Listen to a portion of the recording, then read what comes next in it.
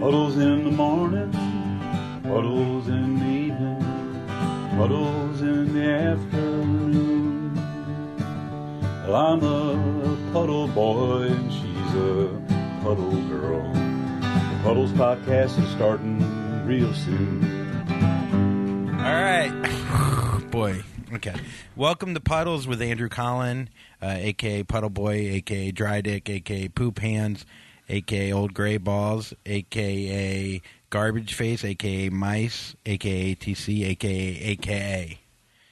Yeah, Gray Balls is new. And no, Mice is old. What an episode we have here. I never thought that this would happen. If you asked me 20 years ago in college when I was thinking about what my major would be, I didn't think 20 years later I'd be in a small studio in Brooklyn sitting down next to the man that made me. Poppa Puddles is here. Dr. Alan Collin. Good to be here. A.K.a. Father, a.k.a. Older Dry Dick. No. Wait, I have my own nicknames. Okay. You brought some? Did you write them down? No, I didn't write them down, so I'll probably miss a few. Cauliflower. Okay. Slow-mo. You never heard that? No. That was because I was swift of foot on the football field. You played football? Slow-mo. I played football, community football. Okay. I played two-hand touch. Okay, so what are your other? That's enough. Ace or Swift. Ace or Swift? Or Ace. I was Ace for a little while, actually. Yeah, I liked in Ace. high school. Yeah. I liked Ace. Big Owl. Big Owl? That was self-named, though, right? That was self-named. All mine are self-named. Did you ever call me a nickname? You called me Drewy, maybe? No? Nothing. You didn't like Drewy. I hated Andy. Right. You never were an Andy. You came out Drew. Drew. Or Andrew. Or Andrew. Yeah. So you did call me Drew. Oh, you don't like Drew? I like Drew. Oh, yeah, I like Drew, too. Andy I didn't like because of Annie the musical. Oh, I never asked you why. I just just realized that your crinkled face said, "Please don't call me that again, Dad." Well, because Annie was a woman, so I thought you're calling me a woman, and so I would fight. I would fist fight kids. Now it might be a popular name. Well, there's Andy Cohen. Kind of already stole it. So what's going on? How about Andy Devine? Andy Devine. I mean, him? from Andy, what? Andy. There's Adam Devine. Andy Kaufman. Okay. Andy Griffith. Andy Donut. You can't call back to a joke that wasn't on air. Oh. Well, it's something I would do. Andy Cheese. We were practicing. He said cheese. I said donut. And okay, so we're here. We're in Brooklyn. You took an Uber here from my other brother's place. Oh, my. It was like hours. We saw the entire city. How he went, I can't reproduce but he has a GPS and he just follows the signs. So we went over the Williamsburg Bridge. We took the FDR Drive, got off at the Manhattan Bridge exit, and wound up over the Williamsburg Bridge. That's how we got here. Riveting. It was riveting. Okay. The day started off okay until we had to pronounce the street that we're on to the Uber driver. It is a tough street. I don't know how to say it. How do you say it? Dubassier? Debevois. Debevois. It's French? Oh, he was a French lawyer in the Emancipation. Oh, thank you. Proclamation? 17. She went to school in Montreal. Yeah, that's how she knows. It's gorgeous. What do you think of all this? I mean, Puddles, my comedy career, me being a dog walker, all of it. I am very proud of you.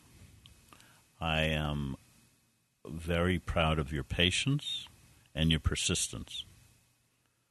And I said some things to you early on in your career that I should have never said. And I apologize for all of them. What did you say? I said, Andrew, can I play third base for the Mets? And you could have.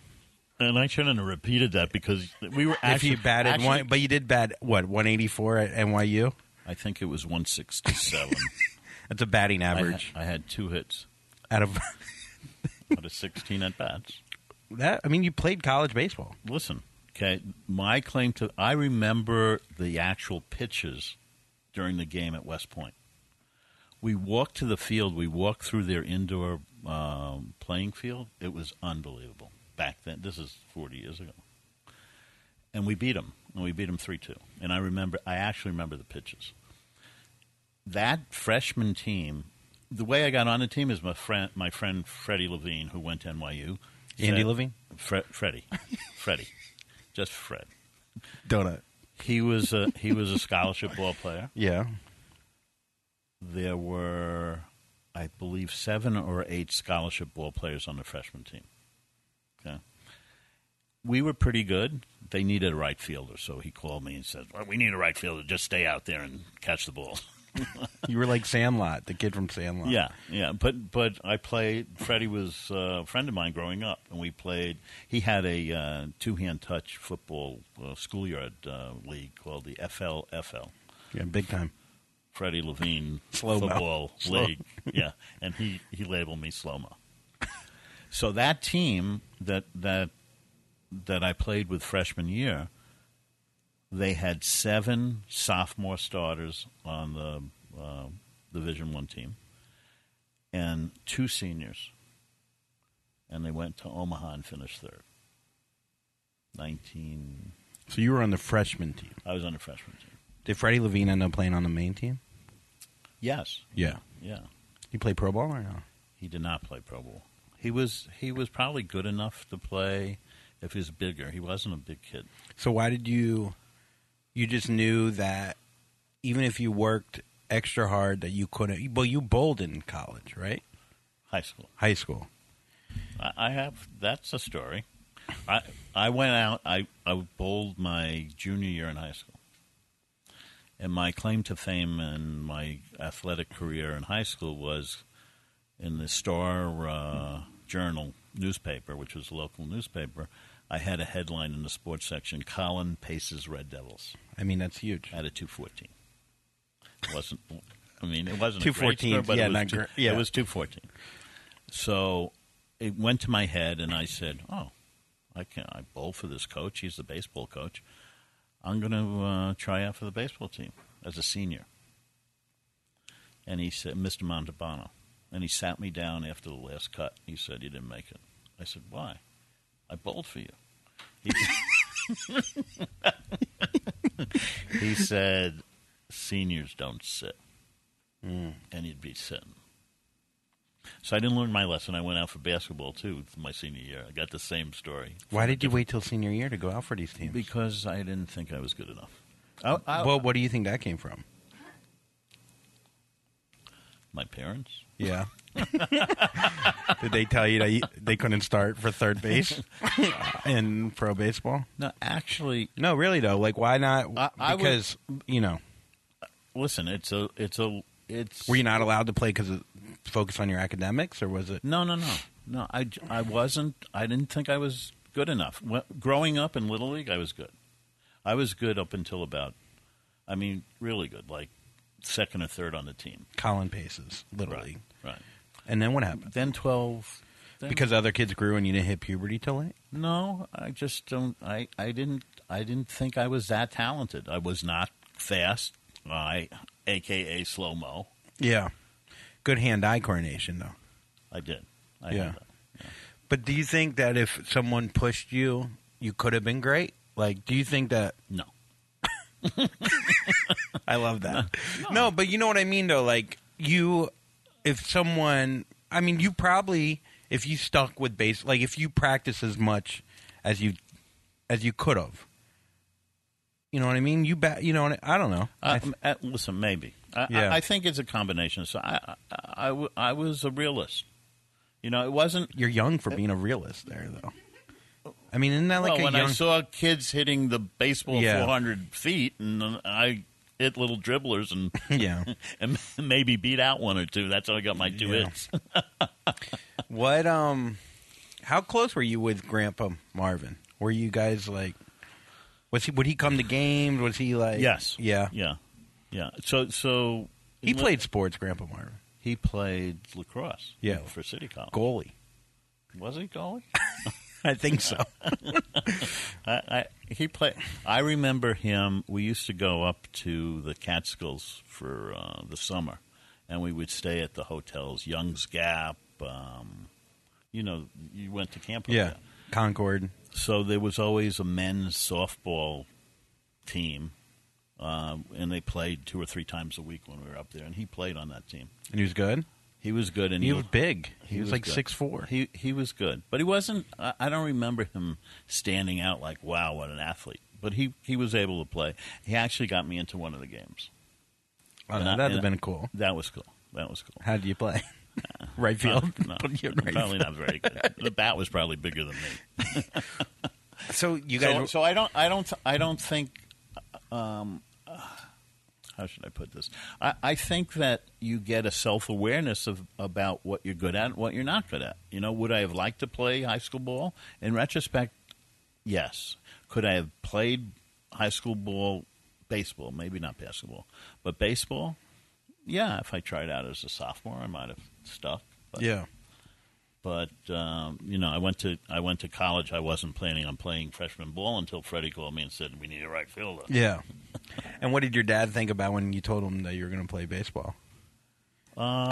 He was supportive. He was supportive of me growing. I remember he went to all my games, my Saturday and Sunday games in Little League. I played short and I pitched. So I was. But the first year I won the batting title. Do you remember me playing Little League?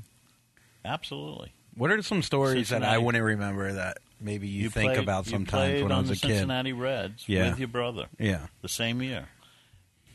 You played second. I don't recall. Where did he play? He played the outfield. He played third or first. Did usually. he really? Did he play infield? Well, he played on another team, but he was young enough to then play. I remember him getting hit by a pitch, and he got hurt. Nothing broke, but he really got hurt. And no, you were athletic from the time you were small. I mean, both in baseball and soccer. Do you have any stories of like when I was a kid though, like that you sometimes think about that I wouldn't remember? Not even just sports. How about the time we were late and they had already started the game and you had to climb a fence to get into the? I remember that. Remember that? Yeah. Why were we late? I wasn't driving. No, you weren't driving. I was driving. I'm not sure. It was somewhere in the boonies. I think we got lost. Yeah, I think me going to a smaller school, private school, gave me some kind of confidence to think I could play sports. You could play. You were honorable mention all state, weren't you? Oh no, but we could pretend. Which state? Catatonic State. Definitely not Florida. No, I was good. I led the team in assists in lacrosse. And in football, I had one touchdown, and I got hit too hard, and I cried. No, not cried, but I think you were at that game. I was at all your games. I don't. We were at all your games. All of them? No, well, all the ones that I was at. All the ones that I remember. All the ones that I remember.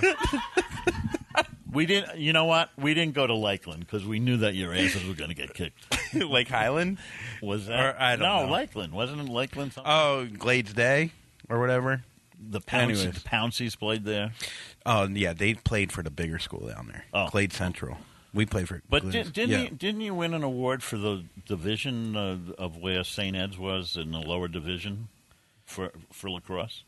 Did I win an award? Yeah. I don't know. Maybe. Probably like unsung hero. You guys were. It was fun time. I was thrilled to have 3 boys. Yeah, I was thrilled, and I was a good fan. I remember you taking us to the batting cages, and your big thing was always show the numbers. We were playing baseball, so you would turn your hips. Right. I remember that. That's good to remember. Yeah, show the numbers. Yeah. I remember... I think I lost a little confidence, to be honest, like when the divorce and stuff was happening. Because, like, I think, like... It affected your athletics as well? I mean, my everything. I remember it affected my academics because I had a journal, I remember, and I wrote in the journal, and there was, like, perfect penmanship.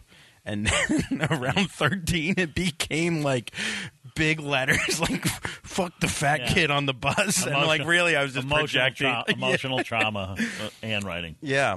And I think I had, like, a blind sense of confidence, like when I was younger, more so where I thought I could do anything. Maybe I don't know if that. I'm not going to attribute it completely to the divorce, but like also I think going to the smaller school, although it was good, I felt out of place being the only Jewish kid in the school. So I think I don't know. There might have, except for Lisa Kennerak. Do you know? yeah, Lisa Kennerak, Michael Korn. Do you know who her father was? A Dr. Kennerak. No, I just assumed. Judge Kennerak. Oh, Judge Kennerak. Yeah, he was our divorce judge. That shows how many Jews there were. He was on where we lived. Yeah, that's crazy. Yeah, and I never got to speak to him. I'm sure you love him. I did meet him in a restaurant once and started chanting something. And did you really? I think Jeannie told me to be quiet. Wait! What the? So the judge? that here come the judge or something. Listen, you were talking shit to your divorce judge? I talked shit to him during the divorce. Maybe that's why I lost. I remember you talking shit at my lacrosse game. That was a fight, boy. I don't remember. Bill Stolzer in the stands. Oh, he started that. I was sitting with someone's father, a friend's father, minding my own business, and he tapped me on the shoulder. He said, "I'm going to speak to you now." I said, "I don't speak to you."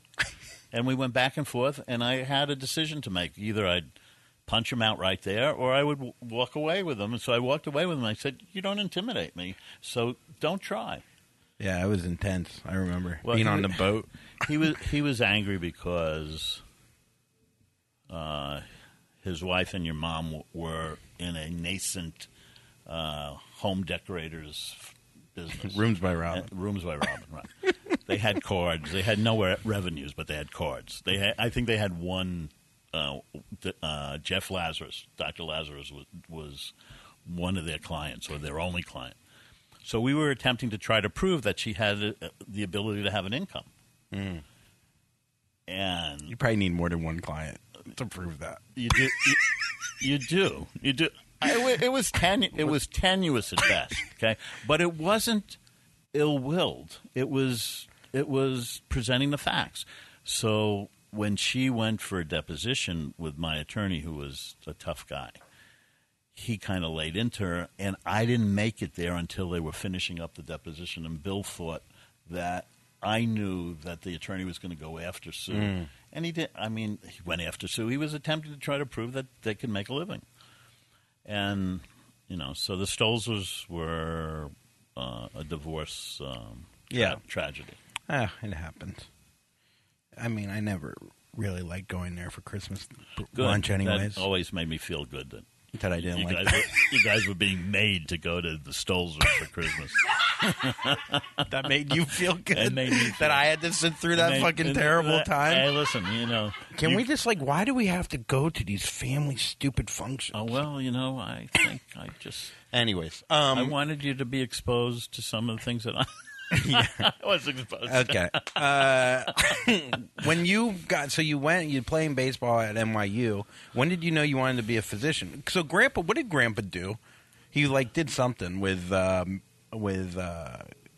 gold plating. Yeah, he was a chemical engineer by training, by academics. And he and his partner, Bert Sherman, was an electrical engineer, and they started a plating on plastics business where you take a piece of plastic, put a layer of silver on it so it's metallic, and then you can put anything you want on top of that. So the cars, even today, people think that the buttons on the cars are metal. They're not metal. They're all plated plastic. The grill around the radio, that's all plated plastic. And they designed that? They designed it and did. I actually invented. They have the patent. I worked 2 summers for him, and it was a big factory. What did you do at the factory? I don't think it was a patent, but I worked with the workers. I mean, it was hard work, a real education. It's probably the best thing to happen. No, it was wonderful. It was wonderful. I know that they were. I wish I had a job like that. They were somewhat jealous of me because I would eat lunch in the air-conditioned executive offices. Well, and laugh at them and point and say you're poor. I didn't do that. They would have put me in a vat of acid, probably. If I did that. You would have looked cool, though. You would have looked like a trophy if you just held your little baseball guy. Yeah, I got it. That would have been fun. I have a trophy like that. Yeah, we all do.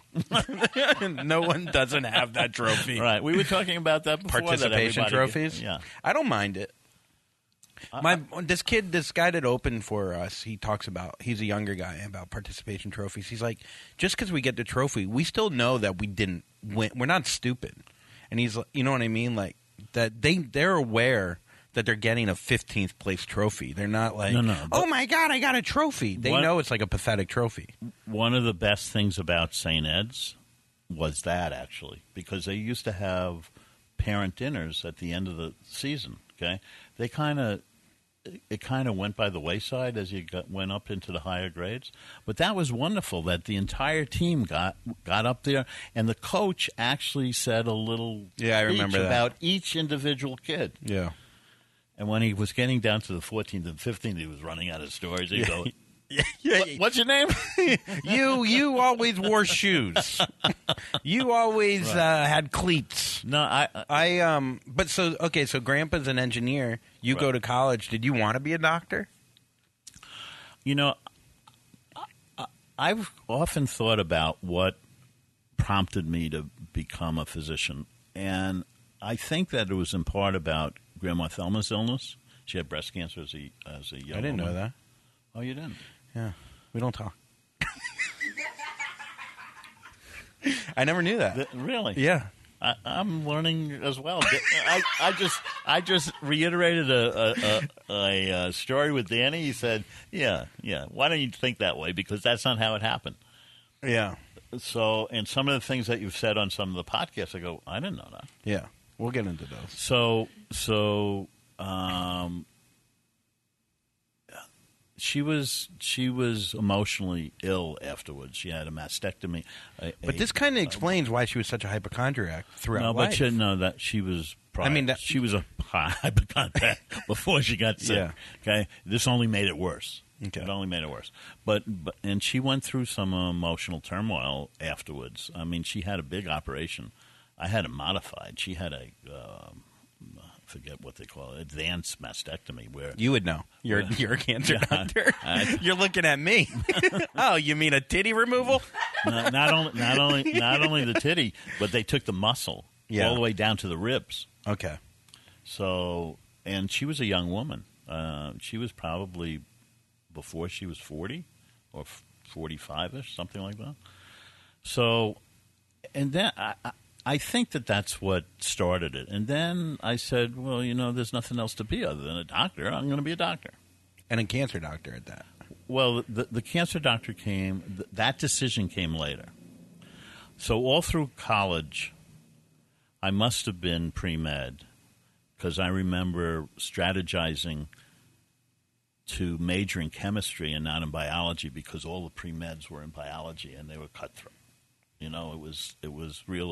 was during Vietnam. It was difficult to get into medical school to begin with. So I became a chemistry major. I took some bio courses, one of the prerequisite bio courses that I needed to take. I took organic chemistry during the summer and got good grades in organic chemistry. And I was lucky enough to get into medical school in Chicago with the help of my dad, who donated X number of dollars to get me in. Did he? Yeah. Otherwise, I was looking to go overseas. I probably would have gone to Mexico, to Guadalajara. But I got into Chicago, and how did that feel though? If your dad gave a couple bucks, it didn't make me feel well. Yeah. So I just. But it probably made you work that much harder when you got in. I put it under the covers. Yeah. Now that I'm in, let me show them. So I was second in my class in med school, and I matched to Miami. The reason why we got to Miami, I thought we were going to go back to New York. So I put 3 hospitals in New York, Cornell, Mount Sinai, and I think NYU. I went to undergrad at NYU, thinking that would be an in. They denied me. So I got my 4th choice, Miami, and I was pretty upset that I didn't get one of the first 3 choices. But Miami was great. It was a wonderful education in a big county hospital. You saw everything. What's some of your crazy stories from the ER? I know you have some great later stories, too. You would see. So in med school, we were affiliated with Cook County, which was right across the street. And when I went to Miami, I was at Jackson Memorial. It was very similar to Cook County. You would see all walks of life. The best thing about medicine, I think, that allowed me to see what the world was about, it was the diversity. So you saw everybody and everything, and you understood that although there's a few bad characters in this world, we're all the same. We're all the same. And it is uncanny, from rich to poor to black to white to different ethnicities, we're all the same. When the guy goes to the refrigerator and he's looking for the ketchup, and he says, where's the ketchup? Yeah. And the woman comes up and says, here it is right in front of you. Okay? That happens in every ethnic family. Yeah. So, and we all get sick the same, and we all rust the same. So if the entire world knew that that diversity was fairly uniform, if you throw out the bad actors, there'd be no war. Yeah. Right? I feel that way with comedy a lot. Well, I'm sure that there are a number of fields out there that would expose you to diversity that you were never going to be exposed to. I was concerned about you and your brothers. St. Ed's. Yeah, and because St. Ed's seemed to, at least in terms of college, they seemed to promote the same type of colleges. Where upper middle class, mainly white, at least back then. So when you were going through your schooling and then through your residency, did mentally, like anxiety wise, I mean, that's got to be a culture shock. Did you have any like run-ins with that? Because I mean, obviously, I deal with that, and I don't think we've ever even talked about that. I think everybody has self-doubt. Yeah, everybody, and actually, I did pretty well. The year that I started practice, when I was working 48 hours a day and no coverage, and in Miami, no, in Fort Pierce, actually in Fort Pierce. Okay. Internship was hard, but you always had backup. When we moved to Fort Pierce, I was the only oncologist in Fort Pierce, and there was one other oncologist in Stewart. And I started going to both hospitals when there were two lights on US 1. They would be 20 minutes apart. Now it's probably an hour drive. Yeah. Right? Back then, that was even before cell phones. We would have stacks of quarters because we knew where the pay phones were along US 1 in case we got called. So that first year was very tough. I physically and emotionally went through a difficult time. Yeah. I actually took a couple weeks off. Really? The second year I was there.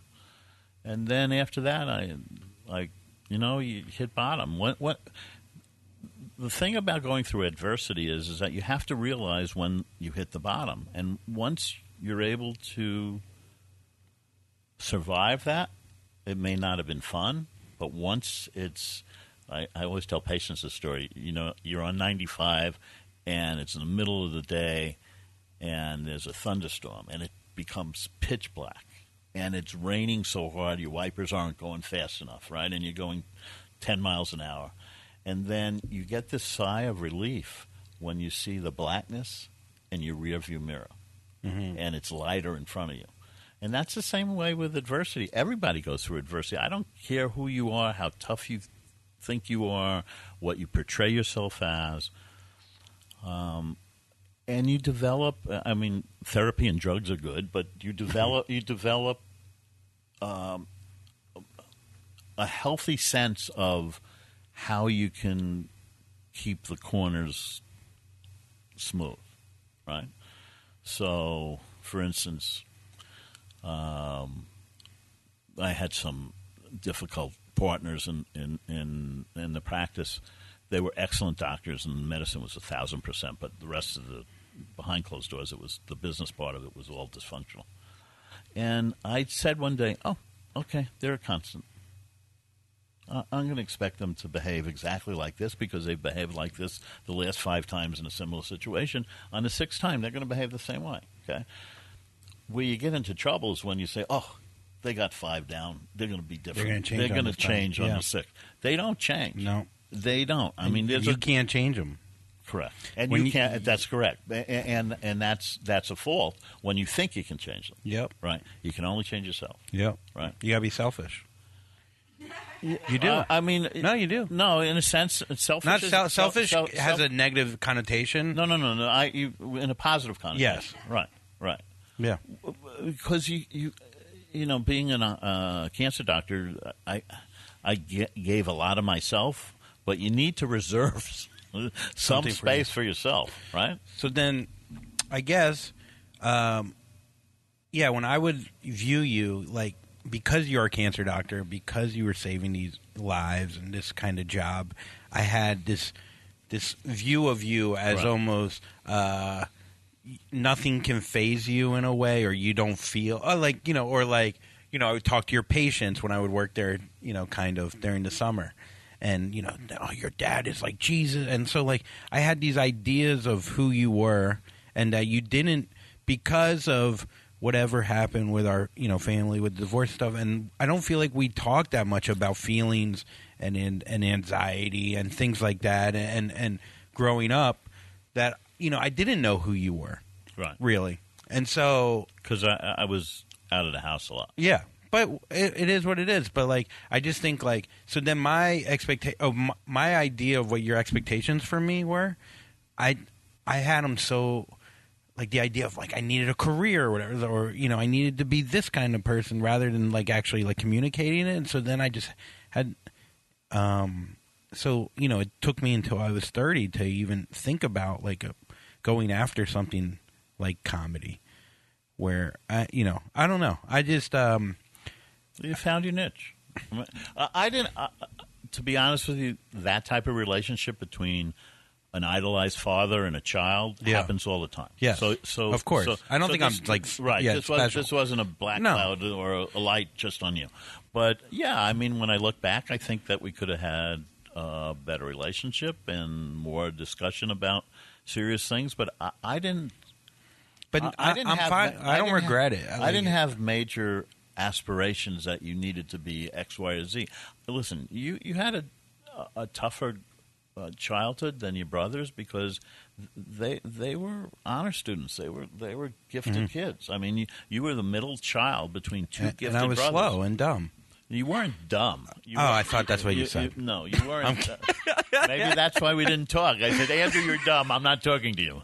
With your dumb ideas. No, you weren't dumb. No. Okay? You were an All-American. I had ADD. I was all over the place. You weren't. Okay, whatever. I don't think you had ADD. Okay, well, that's a whole nother thing. But I think you needed to be routinized, okay? You had some difficulty with focusing. Okay? Yes. Huh? But that's not that's not ADD. That's difficulty focusing. So how you take care of that, how you parent that, is okay. This half hour after school, you're doing this half hour. This the next half hour, and you keep repeating it, and your focus improves because you're on a schedule rather than random. Okay, if you're left to random, you wind up on the corner in New Orleans being arrested during Mardi Gras. Yeah. It was the side street. It wasn't the corner. No, but this is the thing, though. I agree with that, but I think my ADD, and because how my brain works, because a schedule does really fuck with me, I think it's actually helped me in comedy in a way, but I definitely still can be more – I could still always have a better schedule and set goals and use my time more efficiently.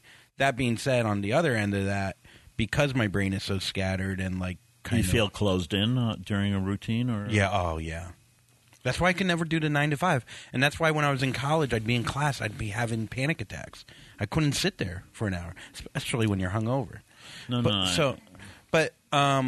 We did talk on the phone a couple of times about your anxiety.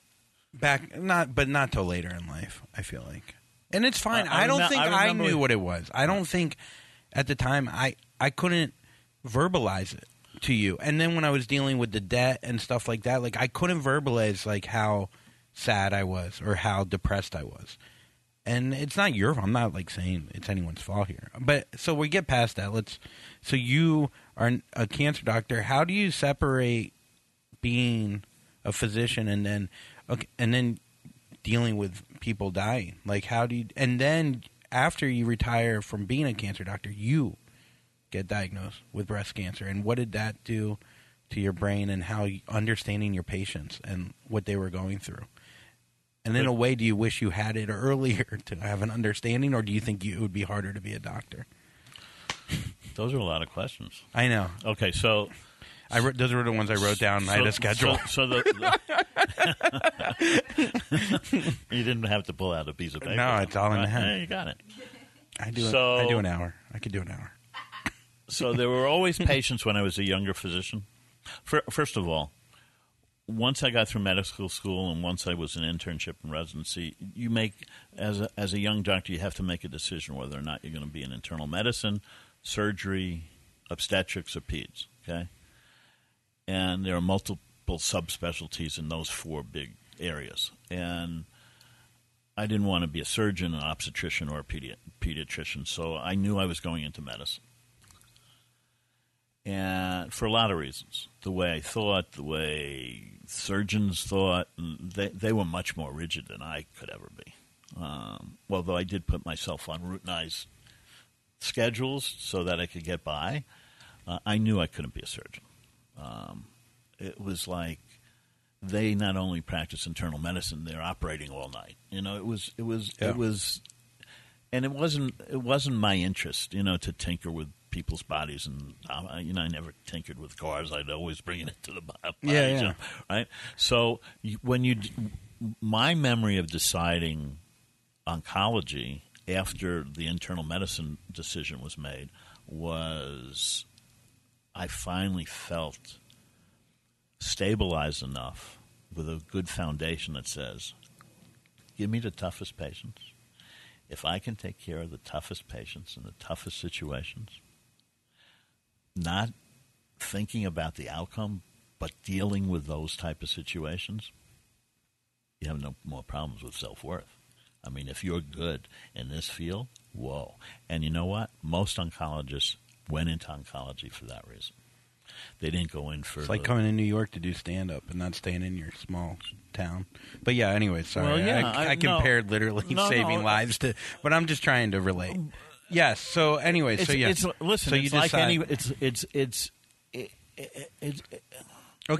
profession, It's like any profession. You can put it here, you can put it here, you can put it there. It's all perception of what that profession is. There are guys better than me in my field, and there are a lot of people significantly less than me. Okay. And I try to stay with the cadre of physicians who I think are smart enough and care enough and have their head on right, and they're not looking to leave to play golf that afternoon, and they're not looking to make so much money that they don't know how big a boat they want. That their head's on straight and that they know that they're in a field that's important. Yeah. And even with that knowledge, as a young physician, you would always have particularly younger patients, which are always harder to deal with. They would say, hey, Dr. Collin, we're having dinner over at our house next Saturday. Why don't you come on over? And I accepted some of those, okay? And I got too close, okay? And I remember... There was that one lady that had breast cancer. Yeah. Port St. Lucie, I remember her. Yeah. And I said, never again. Never again. So I always declined respectfully if I ever got a social invite. So without the patient knowing, you need to create a situation where the patient thinks that they're the only patient. They know that they're not the only patient, but you need to create that situation that you're giving them enough focus and time as that they're important, okay? But the best way to practice oncology is arm's length, and you never define what that length is, okay? And they can never define it for you. But once you start feeling that length is getting shorter, you back off, because once they get sick, that's really tough. also peds. I couldn't do peds on a What are peds? Children. Oh, yeah. I couldn't do it. I mean, particularly after becoming a parent and seeing your kids grow up and, seeing 4-year-olds with cancer. We would treat those patients, but there were a number of levels that we had that allowed us to do it. We would treat patients on a protocol where we were basically following a recipe on how they would get treated, but they were with a major pediatric cancer center, and they had a local pediatrician. So in case they got sick when they were in Port St. Lucie, they would call the pediatrician, and then he would be able, or she would be able to deal with the cancer center, and so we wouldn't be in between. So if someone needed to be admitted to the hospital, which didn't happen very often, we would be the consultant, but we would have a number of layers of how we could take care of the kid. If we had a handful of kids every year. It always seemed more than that, but that was difficult. So you attempted to try to maintain your distance without deteriorating any of the warmth and the compassion. That's hard. It is hard, but it's like anything else, like any other profession. It's a learned nuance. Another physician who just heard that story, yeah, that's what we do. Yeah. So then I retired in 2011 after 30 years. You had 3 private practices or 4 private practices. We had 4 offices. Yeah. Right. 1 private practice, 4 offices. Right. 4 offices, 5 docs. You did great. We did. It was fulfilling in this little place. I mean, you talk about a small town. I was able to recruit 3 guys from Sloan who trained at Sloan, and 1 gal that trained at Harvard. It was, every so often I would pass a mirror and go, yeah, that's what I'm saying. Right? You should. No. Yeah. I think in a healthy way. Yeah. Right? But I've done. I've always attempted to be humble in the dealings that I've had. I haven't been absolutely perfect in that, but I like understated stuff. Okay, and you're allowed to do that. It's a lot easier for you to do that once you know you can have anything you want, right, or almost anything. I mean, if you never satiate yourself, you're like everybody else living check to check, right? So no matter how you're compensated, there's a point in time where your compensation has to equal your satiation. That, oh, yeah, if I make more money, that'd be great. But if I don't, big deal, right? So, and every profession has that level of satiation. And the happiest people on earth are the people that are able to find that satiation. Yeah. I knew it 2 weeks in to the practice in Fort Pierce. I used to take the checks to the bank and make the deposit. I go, whoa, I can make a living doing this, right? Yeah. So that was behind me. That's how I felt when I made $20,000 last year. Who? That's how I felt when I made $20,000 last year before taxes. But yeah, listen, it's No. I made more than that. Anyway, so I'm doing very well. I'm a millionaire now. I didn't want to tell you until now, but. So then you retire. So I retired. I retired. You're 6 months out after 30 years. Not 6 months. I retired. Your brother got married the end of July. Okay. In 2011. Yeah, I think it was July. So my last day was July 30th. July 31st. Excuse me. So I was officially retired August 1st. I went on a trip, guy's golf trip to Ireland, came back, started going to the gym. My chest was sore from working out, and my hand went over my nipple. I felt a nodule, and I had 2 immediate thoughts. One, fuck, I'm not making 90. And 2... Is this your golf game or your life? No, this no, 9, I was already breaking 90.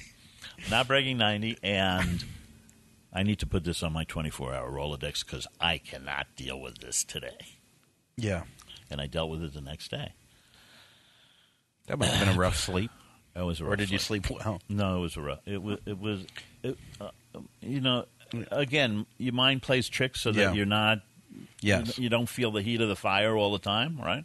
So I went to a local physician, a local surgeon who I was very trustworthy of. And I said, Adam, I think I feel a nodule in my left breast. Why don't you feel it? And he feels around. He said, well, I'm not sure. I go, I don't feel it all the time because it was right underneath the nipple, and I have some excess breast tissue. Yeah, you got good tits. So you couldn't feel. It was hard to feel. Yeah. Okay. He said, listen, we'll do an ultrasound. If we see something, we'll biopsy it. I said, okay, when do you want to schedule it? He said, no, we're doing it now. I said, now? He had an ultrasound in his office. And so he ultrasounds it, and it's a nodule with a big fleck of calcium. Now, breast cancer can have little pieces of calcium, but when you see a big fleck of calcium, it means that it was benign, at least for some period of time. That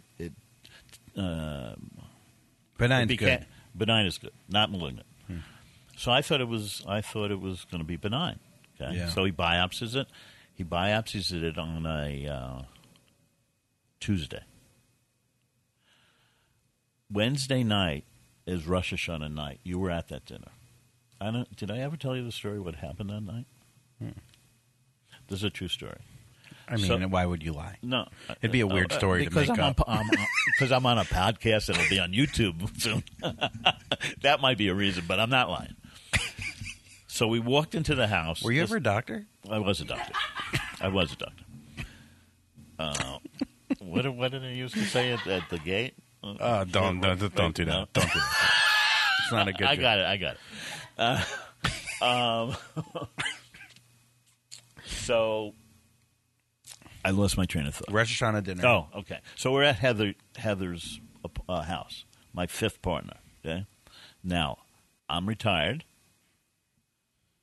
for a month. We go to Rosh Hashanah dinner. Actually, the surgeon was supposed to go in. For some reason, he didn't go. I walk into the house, and I say hello to everybody that I know. Her parents were there, and some other doctors were there. I forget exactly who. Guy comes up to me, who I don't know. He said, Dr. Collin, pleasure meeting you. Pleasure to meet you. Happy Rosh Hashanah. He said, I must tell you, knowing that you just retired as an oncologist and had a wonderful career and you took care of my friend and this and that. He kept on going back and forth, and he said, I must tell you, next week I'm celebrating my 5th anniversary of freedom from male breast cancer. You never heard the story? Mm-mm. I had a biopsy the day before, okay? I said, listen, okay? And I told him what the story was. I said, there's no discussion at this dinner table, okay?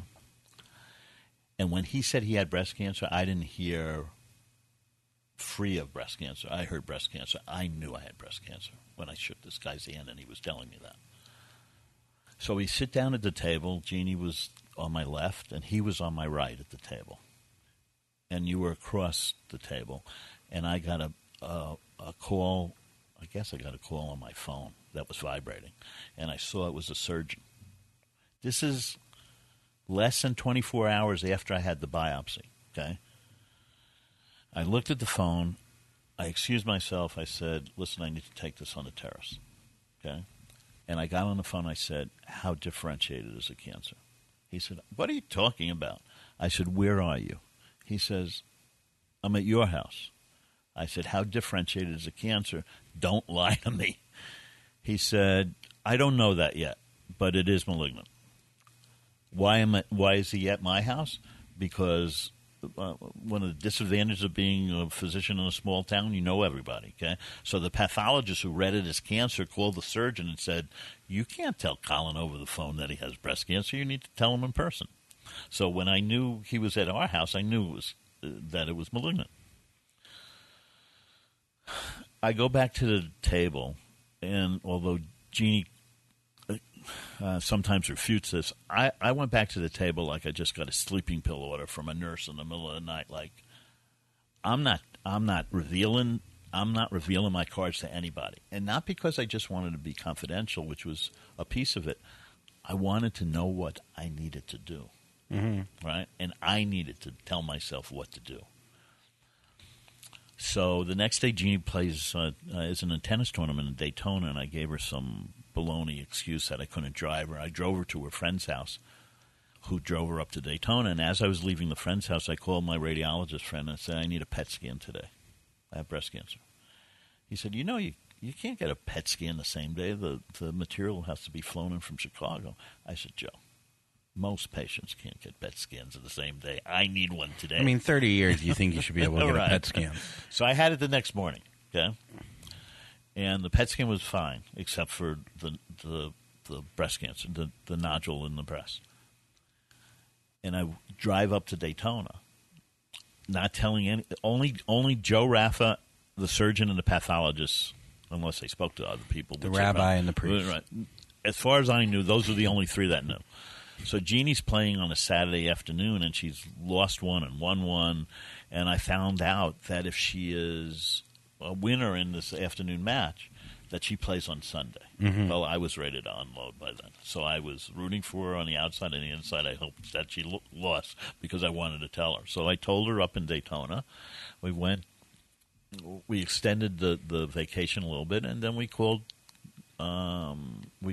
you, Danny, and Sam. You might have been in town. I think Sam came out. Yeah. But Sam and Danny weren't in town. And, in retrospect, there is no question in my mind that I would not have caught it that early if I was still working. Because any profession, you don't have to be a doctor to do this. You get so non-self-absorbed in, doing things for other people that you put yourself on the back burner. There would be no way I wouldn't be working out in the gym, have soreness in my chest, and find the nodule, right? So I am sure that saved me. And the nodule was the pathology was a tweener. So if you want to live longer, you quit your job. Well, 30 years is 30 years is long enough. 30 years is long enough. So and I went through. You got the vasectomy, mastectomy. Yeah. I didn't need that. We just stopped. So you got the masty. The surgery was simple. Absolutely, it was simple. Actually, I called the surgeon over. I said, "Listen, when you're mucking around underneath my arm looking for lymph nodes, and if you can't find them, just take the lower third and close." He said, "You're telling me what to do?" I said, "Yes, because in 5 minutes I'll be asleep." So that's what he did. And the lymph nodes were negative, but the nodule was 2.1 centimeters, which made it a stage 2A. And it was hormone receptor positive and poorly differentiated at the same time, with something called a recurrence score right in between. So you could have had 10 different opinions about how to treat that. Of course, yeah. But I have my own. And what is that? That 2A with a reoccurrent. Right. It's just, well, it's not good, but it's not the worst. The decision to be made was whether or not you needed chemo or not. And you got chemo. I got chemo because the 3 second opinions, one at Harvard, one at MD Anderson, and one locally. And mine. No, I didn't ask you. Sorry, I was working. Jeannie told me that I had to see a doctor because I can't be running my own case. So I went to an old professor of mine. Will Hunting and Good Will Hunting. Right, correct. But I felt comfortable doing that. Until she told me I couldn't do it, then I didn't feel comfortable anymore. So she went with me to the office visit. And they all said that I needed chemotherapy. And we told that to patients all the time. When you did the math, it decreased the risk of recurrence by about 10%. You're already bald. I'm already bald, and I'm an oncologist for 30 years. There is no way I'm rolling. I'm rolling the dice and saying nah. Okay, and the surgery was simple. Actually, I still had a drain in at your show, at your final exam at Improv. Yeah. It was a final exam, wasn't it? I guess. Yeah, it was the end of a show. Yes. So I still had my drain in. Yeah, you gave me an A-. You were funny that night. You gave me an A-. You didn't give me an A. Well, you had to throw the minus in there. The A- was so that you would try even harder the next time. But that was a story in itself. Your mother was there. Yeah. No. Listen. Do you know the story? You know that story? No. I'll tell you when it's... So I'm driving down to West Palm, and I go, Wonder if Robin's going to be there. And as I was thinking that, I turned up my collar and pulled down my hat. I got there early, and I was in the corner in the back of the room, making sure that we didn't see each other. 5 minutes later, is that you? Oh, hello, how you doing? Oh, you must come with us. You must sit at our table. I said, no, I don't want to do that. No, you must. I'm only here with girlfriends. So I was sitting at her table during that act. Okay, when you were talking about your relationship with your stepsister. That was one joke. Wait a minute, it was a good joke. Yeah, I was embarrassed and laughing and peeing in my pants and floating down underneath the table all at once. Yeah, okay, it was a good joke, but we won't repeat it. No, it never happened. So that was a memory that night of listening to you do. So your going shtick. through the cancer, well, no, we don't have to but going through the chemo, going through all that, your life work is cancer. What did this do to you? Correct. Looking at life as well as what you just did for your whole life for 30 years. Right. I mean, that was your life's work. I understand that. So I thought I had it all figured out. The surgery went well. Okay, I walked into chemo thinking that surgery. I'm not just talking about physical. No, Yeah, I understand. Yeah. I understand. The chemo knocked me on my ass. The chemo was horrible. I thought I was going to die, and I had 4 courses, and I didn't know where I was going to get it. Okay, so Dr. Yecky's the 5th partner in my group that I retired, but actually they knew I resigned. Okay, after 30 years, she calls me up a week after the surgery, and she says, "How are you doing?" I said, "What do you know?" "Nothing." "How are you doing?" I said, "I had surgery." She says, "Yeah, I know you have breast cancer. Where are you going to get your chemo?"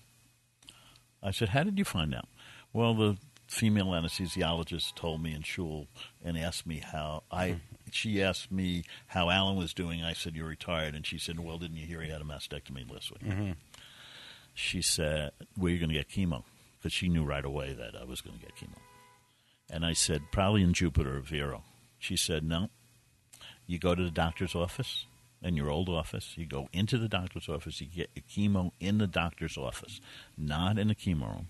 At 8 o'clock in the morning, you get 4 courses, and I'll be the only physician that you see, as long as you don't get sick and have to be hospitalized." And so she stepped up. So I got it there, and it was terrible. I mean, it was I hurt so bad, my bones and muscles hurt so bad, I thought it was due to this shot called Neulasta that increases the white cells. So the second course I went in and told her, I said, "I'm not taking the Neulasta." She said, "You have to take it." I said, "No, I don't. We gave chemo before there was Neulasta 20 years ago." I got the second course. I got the same pain. It was due to the Taxotere, one of the chemos. Of course, I knew it. So I went through that. I never believed there was chemo brain, because if you looked at the literature, the only portion of the literature that was talking about chemo brain was breast cancer patients, and you know, it's closer to 1,000 to 1, by the way, females to males. Wow. It's somewhere in the upper hundreds. And it seemed that, patients with breast cancer were vanguards all through the last 30 years. No one spoke about cancer until some of the president's wives got cancer, and it kind of came out in the open. And my reasoning is that these more intelligent women who knew their bodies and knew what decisions they needed to make medically were at a level that the chemo knocked down, and they were able to feel that emotionally, intellectually, whatever chemo brain was. Because we use the same drugs in different cancers, and no one was complaining about chemo brain outside of breast cancer. There's chemo brain. So you cannot multitask. So my first reaction was along those lines is, okay, I'm not going back to practicing medicine if I can't multitask, okay? If I wasn't 100%, I'm not going back to start taking care of patients. That was on that side. On the other side, I wanted I wanted confidentiality. I wasn't prepared to go back in there and do lectures on male breast cancer, although I spoke to a number of male breast cancer support groups. And never did that. And got through the chemo brain. 18 months later, I was significantly better. And then got this cold email to work down in Boca on weekends, and the last 3 years have been wonderful. So I didn't think that I would go back initially to see patients. I had no problems once I started this job in Boca I told them in my interview that I had breast cancer. The senior doctor says, "So how'd you do on the chemo?" I said, "I was terrible on the chemo." "Yeah, the men don't do as well as women." I said, "Really? Have you ever had chemo?" No. Yeah. And so I'm arguing with him at my interview. Yeah. Because I didn't like that he said men. So treating your patients now, do you have more empathy for them? So yes, okay. And maybe that's the third point on the hat. The third point on the hat was, how would you be able to react to patients that have similar illness? Okay. Mm-hmm. And just like the arm's length, the arm's length said, "Whoa, you can't do this anymore. You're too close." They're going to tell you symptoms, and you're going to be thinking about what you went through. And that kind of cleared, but that was my initial thought, okay? I was flabbergasted that there was chemo brain and you could get that sick on chemo. I remember telling a school teacher after a year, "Mrs. Jones, you need to get back in the classroom. This is not due to your chemo. You had it a year ago." Because I didn't believe it. Back in the okay? day, yeah. Back in the day, and she had it, okay? And usually it subsides after a couple of years. So those were my feelings, and it's made me a better physician, better person, and just dealing with patients in the hospital. I think that if I was dealing with new diagnoses and in the office, it would have been harder to do. I think it made you a better dad. It did, because I wasn't going to make 90. Yeah. Yeah, you knew you only had a certain amount of time to. No, I just think you just are more emotional and you're more present. I think a lot of that has to do with not working as hard too. Yeah, I think I'm the same too. I think it's feel like multifactorial. So you asked me my relationship with my dad. He was tough growing up. Okay, yeah. He worked hard. He was a disciplinarian, and he was an engineer. So he was very left brain. I didn't know he had right brain until later in life. And he became this new person that I never knew, okay? And, I tell people, before I was 40 and perfect, you couldn't argue with me because you were obviously wrong if you were in agreement with me because I was perfect, right? And then it was after 40 where you start to realize that everybody has pros and cons and advantages and disadvantages and disabilities and agilities, and you realize where you're on the curve, and you fluctuate like this until you grab a spot and say, "Okay, I'm happy in this spot. It's 30% me." Or it's 10% me. The most difficult time I had with my psyche was that I was having, at least my perception was, I was having the same reaction of people in my practice that were very close to me and in my personal life, and I thought I was the common denominator, so it must be me. That was the bottom. Mm-hmm. And you don't know it's the bottom until you can look back at your rearview mirror.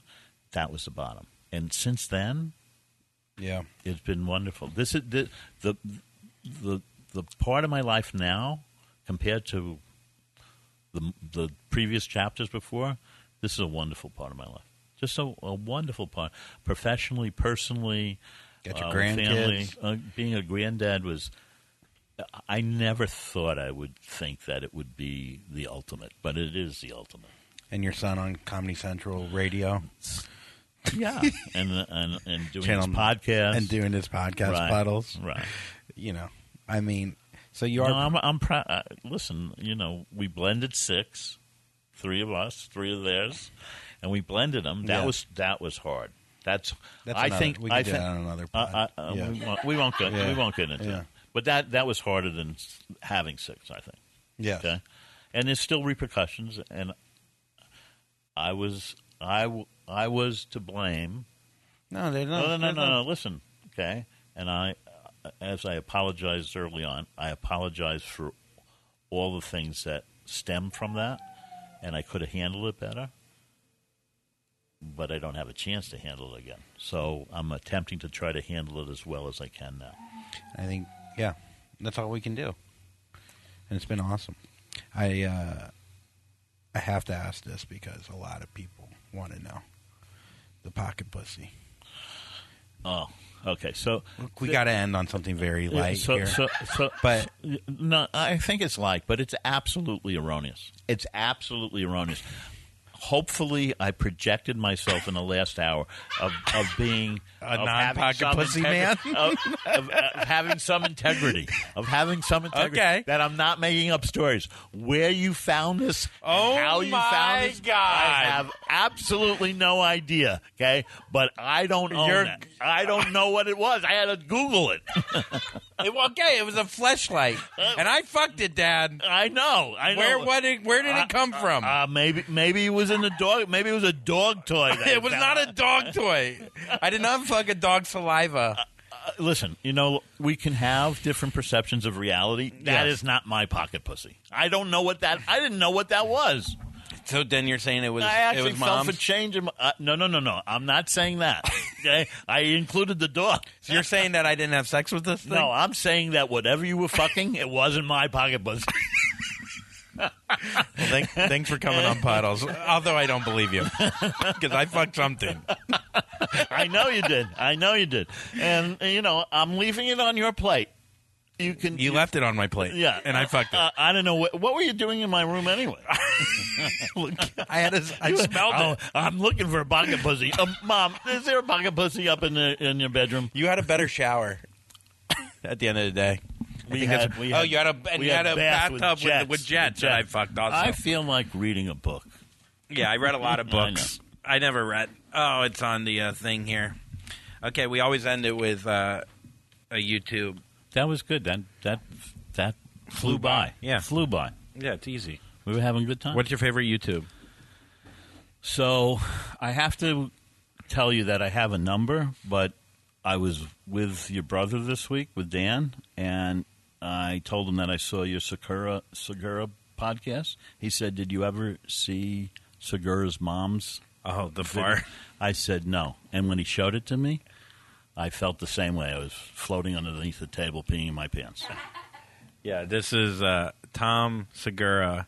His, I guess I could just set this up. I mean, I'm sure you guys might actually. Well, your grandma Thelma. Don't press play. My mom's in the kitchen. Everything all right? Everything fine? Wait a second. This what isn't my mom quick can enough. do in the fart department. Yeah. All right. And then you meet Kevin and you're. Hey, He's really slow playing. it's on it. So nobody can. Episode 5. Is not a. That's It's only attached to his shelf? Oh, here it is. Okay. The multi levels, and that took me years to get the privilege to see in here. I didn't know that There it was is. Tom's wife Yeah. until Danny told me. So this is huge, you guys. Can we see it again, please? I love it so much.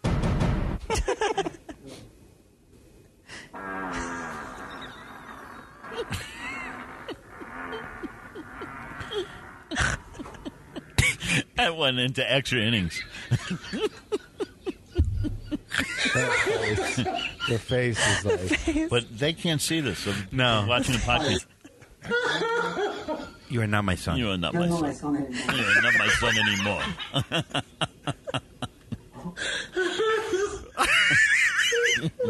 So Tom's mom, you heard the fart. Sure. She's in the kitchen.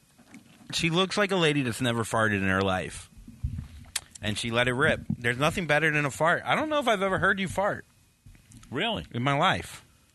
I remember my We gotta mom. stop. We gotta My get mom on was that. in a similar position, okay? And she didn't, it was prior to videos, okay? Oh, yeah. Right? And she's going like this. As Shaking out the fart. I go, Mom, what are you doing? Making eggs. I'm cooking. I've here. heard that technique. I'm cooking here in the kitchen. What do you think you heard?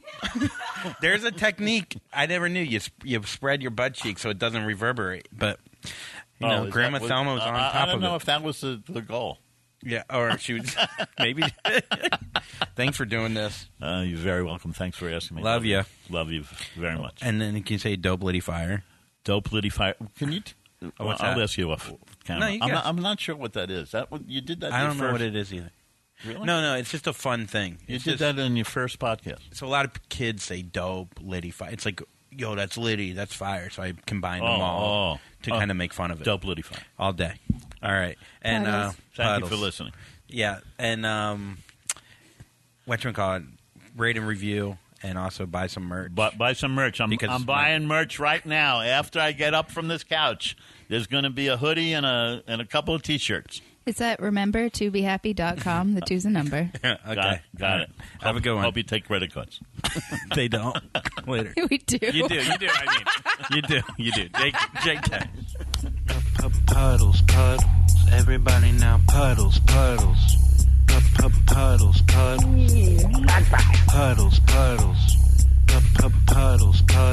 Everybody now, puddles. Everybody get up because you get down. If you're getting too close, you know you're getting wet. If you're getting too close, you know you're getting wet. You're standing in deep, you're getting real wet. You ain't that deep because you're kind of shallow. Shallow in the brain and shallow in your heart. You'll never get that deep inside the water, girl. You'll never get that deep. Puddles. Puddles.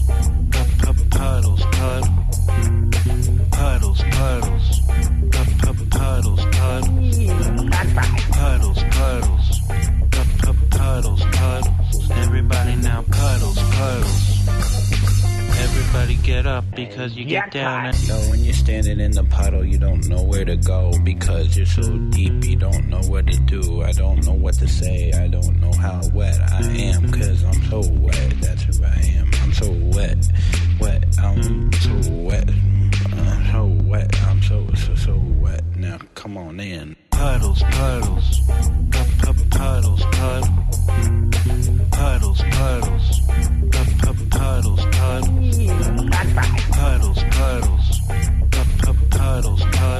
Everybody now, puddles. Everybody get up because you get down and then everyone will come over here. This episode of Puddles was recorded at Remember to Be Happy Studios. Production by Becky Rodriguez and Tanner Williams. That's Human Places, The Ease of 3, and Lil Kinky 69.